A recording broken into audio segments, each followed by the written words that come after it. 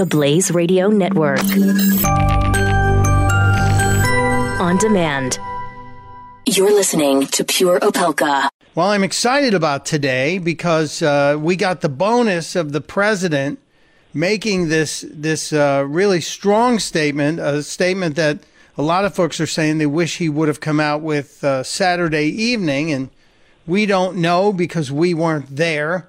But before we get to the topic I want to talk about, I wanted to ask you about today's vital question. The president made that strong statement. How do you rate his address on our vital question poll? Was it good, meaning presidential? Was it just okay? Was it too little too late, or can you not decide? I definitely think it was good. You know, Mike, one of the things that I think Donald Trump really fights with, and he's been this way his whole life, is when he goes off the cuff, he goes off message. And the temptation to address the scenario in Charlottesville during the press conference he was having on another topic at Bedminster over the weekend was a bad idea. And then what happens after that, after he made the unfortunate statements that he did, then in order to go into damage control mode, you can't just come out with another statement that might be just as bad or worse. He had to let a little bit of time pass. And I thought it was interesting as a career trial attorney to see how he laid out his bullet points today. You'll note that he didn't start right out of the gate with what everybody wanted to hear, which was the naming of the KKK, the neo-Nazi groups, which he finally did. He came out of the gate with some positive information about the campaign, about jobs, the economy, which is really traditionally Trump. But whoever wrote that speech, my goodness, must have made it absolutely perfectly crystal clear that he could not go off message this time. And that's why I'm rating it as good, because he stuck to his notes. Now, Mike, I say that knowing that no doubt there may be one or more of your listeners that may see this as a rhetorical minimum, that may listen to what he said today and say, it sure would have been better if those had been the words they heard over the weekend. Granted, we all agree that's true. They weren't. But he did end up delivering a strong, on-script message today. So everybody's glad about that. Yeah, I agree with you. I think this was a strong message. And one of our callers actually mentioned the fact that he was happy the president waited until law enforcement in both the area and his Department of Justice gave him a breakdown of what they knew in terms of details, because there obviously was more to know than we knew on Saturday, and there were obviously opportunities to interview more witnesses and talk to people. So we've had all kinds of reactions to this. Now, Wendy, there's another topic out there that I wanted to get into with you, and this is the one. Is the sort of Damocles dangling over the head of Stephen K. Bannon in the White House? Is he next for the exit door? Are you hearing anything? You know, I'm probably hearing all the same chatter that you are. They've been talking about Bannon being on the chopping block for a long time, and there's just those dueling narratives coming out of the palace intrigue. You know, so many people say no, he's so close to the president, he's secure. He is also the link to the president's base. That's the argument. You can't fire him. He would lose all that support. On the other hand, particularly after the horrifying events of the weekend, and Mike, our hearts and prayers go out to that community and families of the victims, but after a weekend like this of white supremacist violence, one can't wonder whether or not Trump is going to be swayed to decide this just isn't the kind of association that can remain for the long run.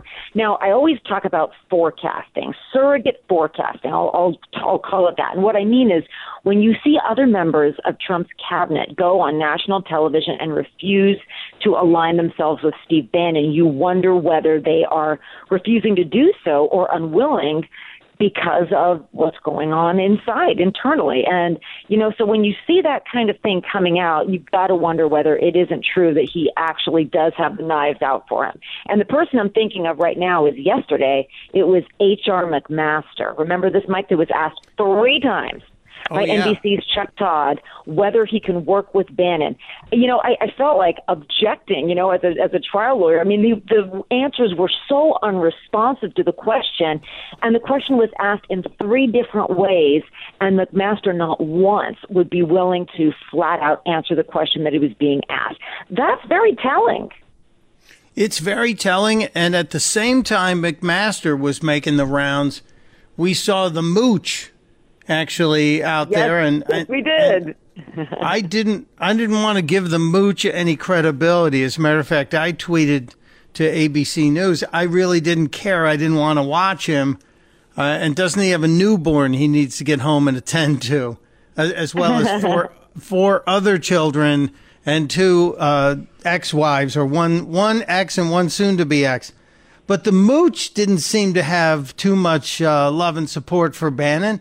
But then again, the Roger Stone comments about Anthony Scaramucci being kind of a terror squad to go in and take out some of the undesirables in the White House staff. He called him a suicide bomber. And Scaramucci said he relished that statement. He appreciated that analysis. So with the mooch kind of sticking a knife in Bannon and McMaster dancing around it, I wish I could have seen you as a prosecutor going, objection, he's not answering the question. He's blocking. Oh. And let me give you kind of an interesting alternate explanation possibly to all of this. So I heard and watched Scaramucci and what he had to say, and it wasn't a surprise. He's never been shy about his feelings about Bannon. And he says, quote, I think the president knows what he's going to do with Steve Bannon, unquote. It's his decision. But then again, he goes and says, insinuates that Bannon is one of the leakers. That's one of the mooch's most recent allegations. But if I had to play devil's advocate on McMaster, I might argue that McMaster just simply doesn't want to speak for the president. And he just simply doesn't want to make a statement that is then going to be undone with one of the president's tweets or undone with something that the president ends up doing as far as an action speaks louder than words event, whether he endorses Bannon or does something else that makes it clear he's not going to be fired. It's possible McMaster simply doesn't want to be the victim of an inconsistent statement and doesn't want to lose his own credibility by going out there answering these questions and then being proven to be wrong. Now, what he could have done is said, well, I'm not going to speak for the president. I'm not going to give you an answer.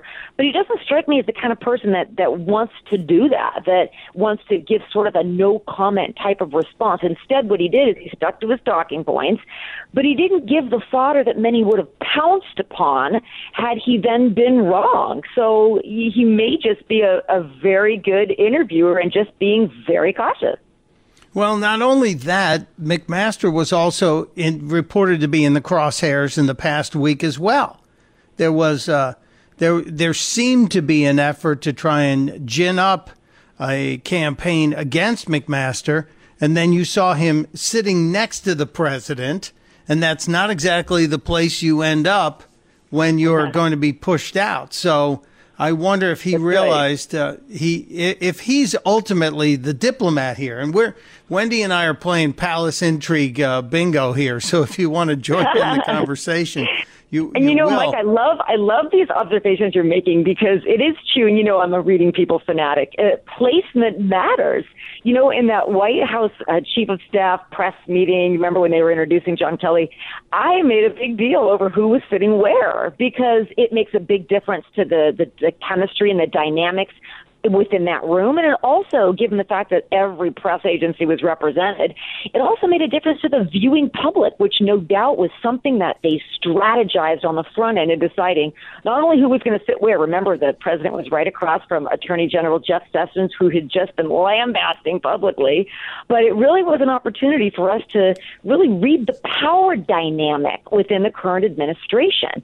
And the fact that Bannon is often in the background, I understand it has to be that way for photo ops much of the time, might forecast where President Trump is thinking. But his thinking last week was probably influenced in a significant part by what happened over the weekend. Now it may be a whole new ballgame, especially with this hashtag Steve Bannon firing trending all over the world.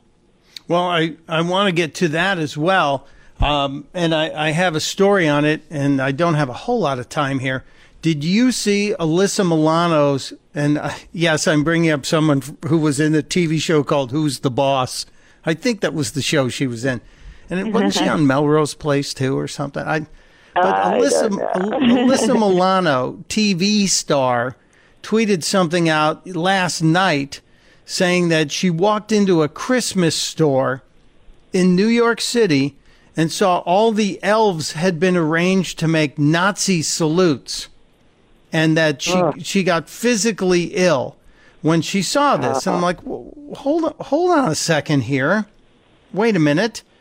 She said, walked into a Christmas store in New York and someone arranged all the elf arms in Nazi salutes. I'm sick to my stomach. # fire Bannon. And my initial reaction was, how do you tie somebody changing the elf display at a Christmas store in New York City to getting rid of Stephen Bannon, which interesting leap that she's made. But, you jumped on your phone to tweet this, but you didn't think to take a picture to prove it?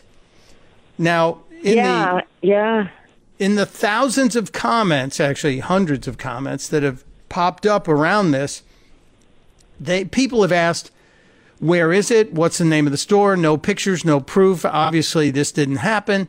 She said, store in Little Italy. I found the only Christmas store in Little Italy that's open year-round and talked to the manager of the store before this show went on the air. She, according to what the manager told me, she was not aware of anything like this. And she said, of course we have little elf displays. And all the time people come around and move them around, so they're either fighting with each other, jumping on top of each other, molesting each other. It's craziness. So anything could have happened. But I just wonder how this Alyssa Milano tweet goes from seeing, first of all, she gets triggered by seeing toy elves making Nazi salutes, as she says, to firing Stephen Bannon. Does Stephen Bannon have elf on the shelf or Nazi on the Nook, I guess we should call it? Mike, you are an excellent fact checker, and kudos to you for getting to the bottom of that story. Regardless of what you think about Steve Bannon, nobody should be the victim of fake news. So I am so proud of you, my friend. Yeah, well, good for you. The second point I'll make is you just nailed it. It's the visceral reaction that people have to the association of Bannon and white supremacy. Everyone is viscerally, we find it repugnant, the idea of KKK, Nazis, white supremacy, and to tie an individual into that emotional reaction, if he does get fired, it probably will have more to do with that than anything else, because remember, the court of public opinion is speaking very loudly against this # fire Bannon story, which it probably explains the story, quote unquote, that you just got to the bottom of. Well, if you were to put a quarter on whether or not Steve Bannon is still in the White House by the end of the week, which side would you put him on, a yes or a no? I think by the end of the week he's still going to be there, because remember that I think Trump takes a lot of advice from a lot of different people before he moves. And I'll say that James Comey might have been an exception to that rule, but usually he takes a lot of input. He's there till the end of the week, but Mike, let's revisit this question next Monday. Let's see where we are. Monday will be the eclipse day. There will be many things in play on Monday, and we will have a discussion.